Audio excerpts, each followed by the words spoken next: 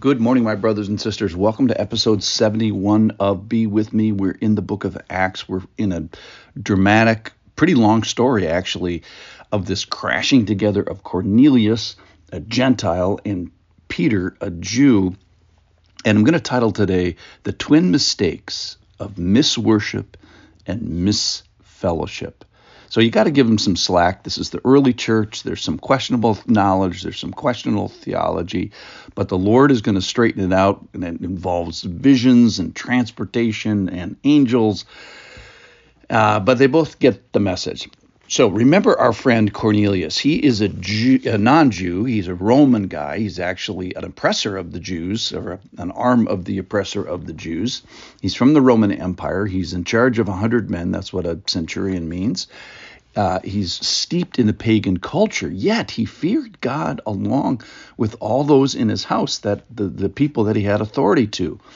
Even one soldier that's with him is a God-fearer and trustworthy enough to go fetch Peter.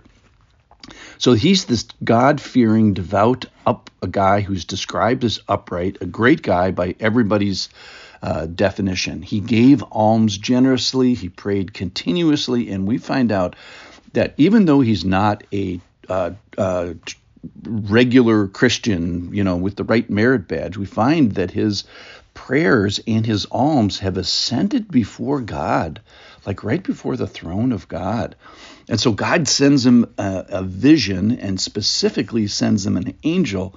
And the angel says, send some guys to go fetch Peter. He's 30 miles down the road. So he, while he waits, doesn't just sit there and pick his nose. He gets ready. He's expecting. He calls together his relatives. He calls together his close friends. And later on, we find out that there's a whole bunch of them. All right, let me read. So this is verse 23 of Acts chapter 10. The next day, this is talking about Peter, he arose and went away with them, and some of the brothers from Joppa accompanied him. And on the following day, they entered Caesarea. So that's the town they're looking for. That's where Cornelius lives. Cornelius was expecting them and had called together his relatives and close friends. When Peter entered, Cornelius met him and fell down at his feet and worshiped him. I don't know if that means like entered the courtyard, because we find that he hadn't actually gone in yet. So Cornelius falls down and worships him out in the yard, it looks like. But Peter corrects him and says, but Peter lifted him up and saying, stand up, I too am a man.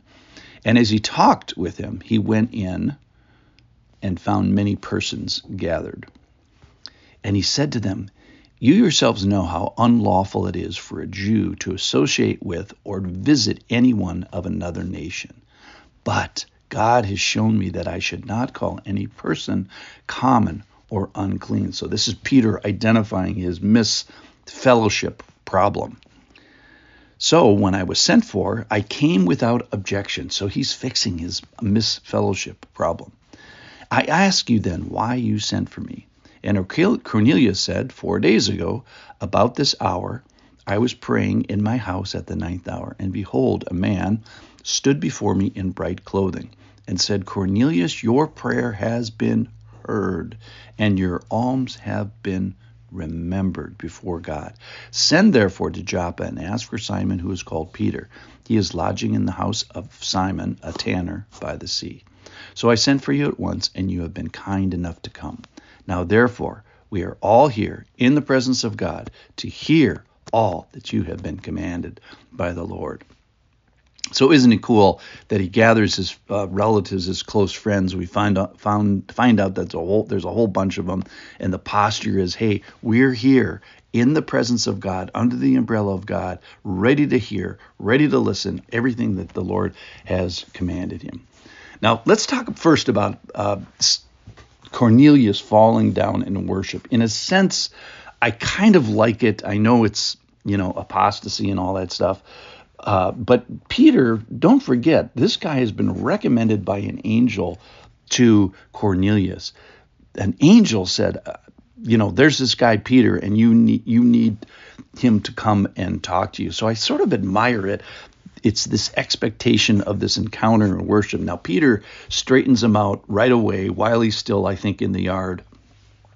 And then he goes into with the many people. And then Peter, the first thing he does, I love this. So Peter's now inside the house of a Gentile man, and he confesses that I have misfellowshipped. I have learned my lesson. That is, there's people outside of the church based on man-made rules that the Jews sort of added to the Bible. And how did we get into this mess? Well, the Jews certainly were set apart and holy, and other nations were knuckleheads, so were the Jews. But the holiness of Israel, the purpose of it was not just to look at their belly buttons. It was to call a special people, Israel, get them all right with the Lord, and then call the rest of the world via these people to himself. So it wasn't to keep everybody out. The purpose of the Jews being special to the Lord was to bring people in. So it's the right value of the kingdom, which is, being the people of God is an important thing. But then they sort of had the wrong guy at the door say, and importantly, keep these other guys out. Now, the centurion's problem is kind of the opposite, is he enters into misworship really kind of by ignorance and worships the wrong thing, doesn't worship God. He worships Peter. And I think, today in our culture, we can worship food or nature or people or pleasure or my rights. That's a big one nowadays. Or even the stuff of the church or the stuff of the world, materialism. We can get our spiritual affection in the wrong place. So I think we have two guys here. We have Peter having the sin of misfellowship, and we have the centurion, the sin of misworship. And I think I love this story because the Lord is fixing both of those problems at the same time by smashing these two guys together. And we're going to get a reprioritization of who we should be with, and a reprioritization of what we should be worshiping. That is, worshiping the one true God. And how do you do that? Well, you align with the people of God, and they help you value the right thing and not undervaluing fellowship, which is kind of what Peter's problem was. All right.